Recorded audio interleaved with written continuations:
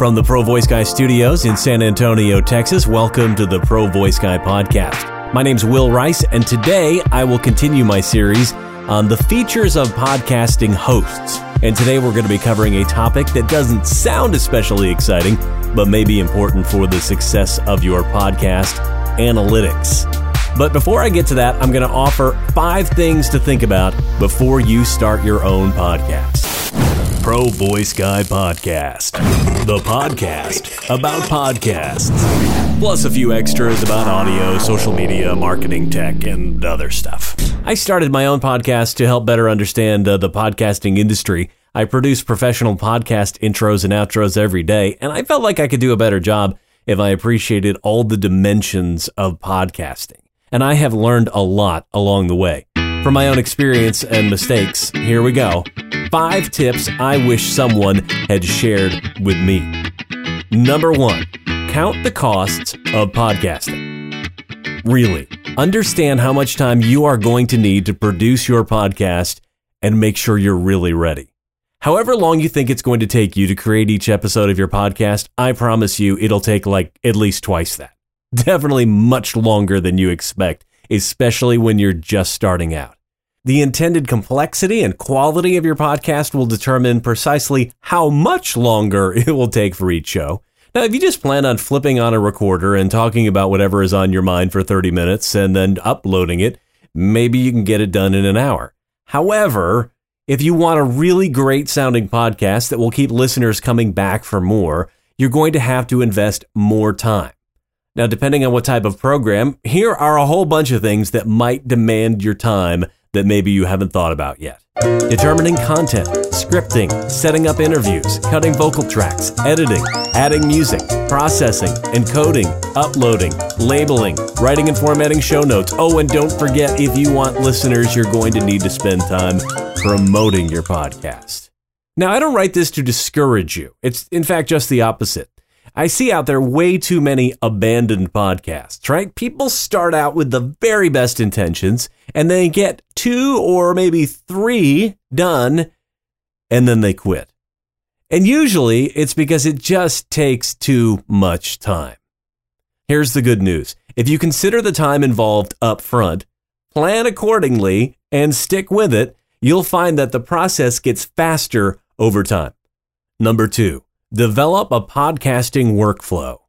Creating a workflow for your podcast can save you time while creating each episode. Now, I know this is counter to just how some people work. Some of us just like to get started and see what happens. But you can save yourself a ton of time and frustration if you figure out all the steps that go into creating an episode and you write them down. Because now you have a map of your process to follow every time. And as you start producing more and more episodes, you can find ways to make things more efficient, quicker, and adjust your workflow accordingly. For instance, let me give you an example. So I create custom artwork for each show. It isn't that complicated. I have a logo for the show, and I just change the episode number. So the Pro Voice Guy Podcast, episode 5. It took me a couple of shows to realize that it would be a whole lot faster to create a bunch of those at the same time. Since all it changes is the episode number, and I can count so I know what the next 10 of them are going to be, I can make 10 of those pieces of artwork in about the same time it takes me to make one. So I just knock out 10 of them, get them saved, and I don't have to worry about that. Another example of workflow is the episode description. I used to remember to write the episode description just as I was uploading the show and needed to put it in there. And I realized it's much easier to write the episode description while I'm scripting the show. It's just real quick to go, well, what is this about? Let me type that up. And then when I go to upload the show, I can just cut and paste. Now, I am actually working on a form, or maybe a set of forms for all this, a template, and I'll be glad to share that with you when it's done. Number 3, get a pop filter. Really, just order one. My studio is a setup for voiceover work, and I was doing that before I decided to start podcasting, and I didn't have a pop filter because I don't use it when I'm cutting commercials, promos, and narrations. If I'm working from a script, I have done this for so long that I can usually avoid popping peas and making loud breath sounds. However, voicing a podcast is a whole nother animal. It's more like live radio. When I was in live radio, I always had a big old filter on the microphone, because when you're talking for a longer period of time and you're not using a script, it makes it hard for even a pro to avoid the occasional unintended microphone sound. Getting a pop filter up front and practicing with it will save you a ton of frustration, because there is nothing worse than having to go back and recut a perfectly good section, maybe even just a great section, just because it was ruined by the loud thump of an overenthusiastic P sound. Number 4, choose your podcasting host wisely. In this series of my podcast and also on my blog, I've been talking about podcast hosts and the features that they offer. Now, before you launch, it is a really good idea to find a host that has all of the features and options that you're going to be needing now and into the foreseeable future. Yes, you can switch hosts. Leave it to me. I've already switched hosts twice. However, it is a pain, and it becomes more painful the more subscribers that you have. In changing from one host to another, you need to make adjustments in the settings of your syndication, the way that your show gets to iTunes and Google Podcasts and other aggregators. And often that works just fine, but when it doesn't, it's pretty easy to lose subscribers. Number 5, produce at least a couple of podcast episodes before you launch. I really wish I had done this. Create a few episodes of your podcast and just hold on to them before launching. From a technical perspective, your second show will likely be easier to do than your first one. But from a content perspective, you may find that it's much harder. I like to think that everyone has one good podcast in them. But sometimes after that first, it actually becomes harder for some folks to figure out what to talk about next. Get through that second show, and I recommend that third show before you start publishing and telling the whole world. There's another advantage to waiting. If someone finds your show and listens to the first episode and they love it, have something else for them to listen to. Don't make them wait. They might forget about you. Get those listeners while you have their attention. If they stick around for 2 episodes or 3 episodes, they're very likely to subscribe or follow you.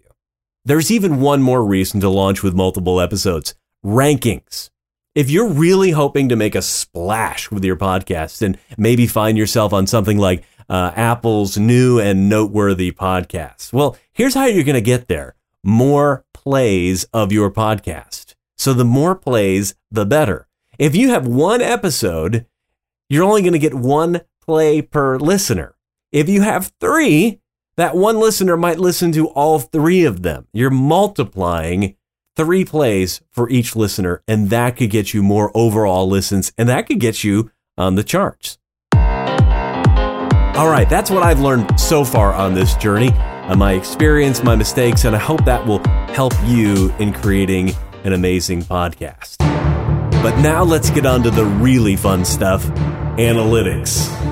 You may be among the 1% of podcasters who don't care if anyone is listening to your latest episode. If you are, good for you. The rest of us, however, want to know how many people are listening, because we're human. And we want to know when they're listening and which episode they're listening to and where they are when they're listening. And we can find that out with analytics. Analytics, sometimes referred to as insights, and some other names are out there too, but it's simply information about who is listening to your podcast. Now, some of the details, depending on the provider, may include the total number of listeners, both streaming and downloads, geographic location, where they're listening from, the device, what they're listening on. Are they on a computer? Are they on a phone? How are they listening?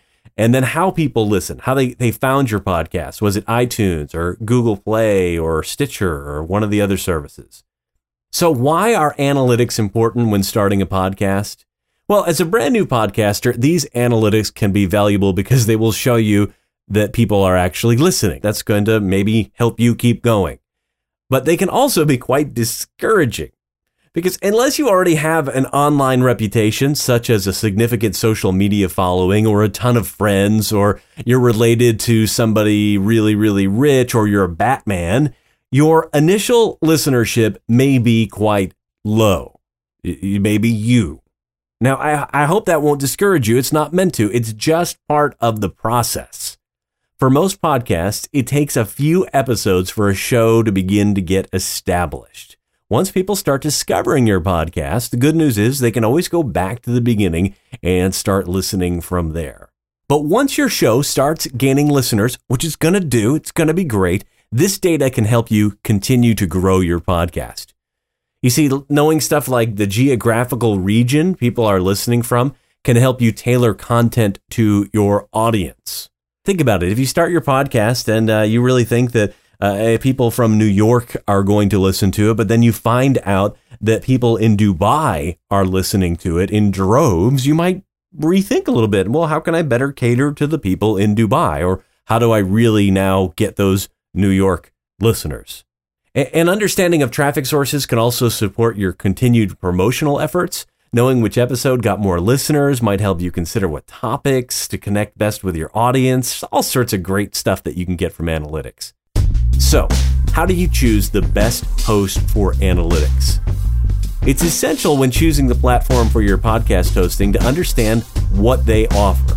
Some hosting sites provide different levels of analytics depending on the package that you select. So there may be an ability to upgrade your analytics along the way. On my blog at provoiceguy.net, I review the analytics offered by some of the top podcasting hosts, including Anchor, Blueberry, Libsyn, Buzzsprout, and I use some of their marketing language, but try to annotate it to make it a little bit clearer. I hope that'll kind of lay out for you what is offered, because it's very different from host to host. But even if you read that before making a decision, I highly recommend that you go to the website of those providers and really dig in to their offerings in terms of analytics, because this can be really important. Now, let's talk real briefly about third-party analytics. If you want more information about your podcast listenership than your host can provide, there are third-party applications that'll track your analytics for you.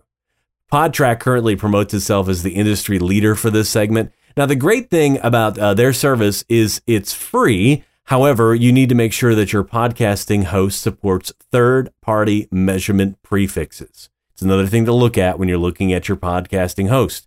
If you like the host, but you want more meaty analytics, then maybe you're going to go with Podtrac, but you're going to need your host to support third-party measurement prefixes. Currently, Libsyn, SoundCloud, Squarespace, and Blueberry support this. If your host does not support this, there are workarounds, but things get more complicated. If you're just starting out or you're just thinking about starting out, a lot of this information may not seem necessary. You'll likely only be interested in how many people are listening. However, remember that you're hoping that your show is going to grow and more people are going to listen. And when it does, it may be extremely helpful to have more information, and you don't want to get caught needing to switch hosts midstream for no other reason than it's a hassle. It's possible, but it's difficult, and as I said before, you could lose some of your subscribers along the way. Again, these details might not mean much to you now, but they very well may in the future. Try to choose a host that will grow with your podcast. Well, that's it for today. Pro Voice Guy Podcast is produced by me, Will Rice, in my studio here in San Antonio, Texas. The show is produced on a Mac using Adobe Audition software. You can read more about the things I discussed on today's episode on my website at provoiceguy.net. Of course, if you're in the market for a podcast intro or outro, or you want a voiceover for your YouTube channel, commercial, corporate video, or just about anything else, I guess, check out the website or find me on Upwork, Fiverr, or Freelancer.com. You can subscribe to this podcast on iTunes, SoundCloud, Stitcher, Google Play, or go to www.anchor.fm/ProVoiceGuy. Follow me on Twitter and Instagram at ProVoiceGuy. Talk to you next time.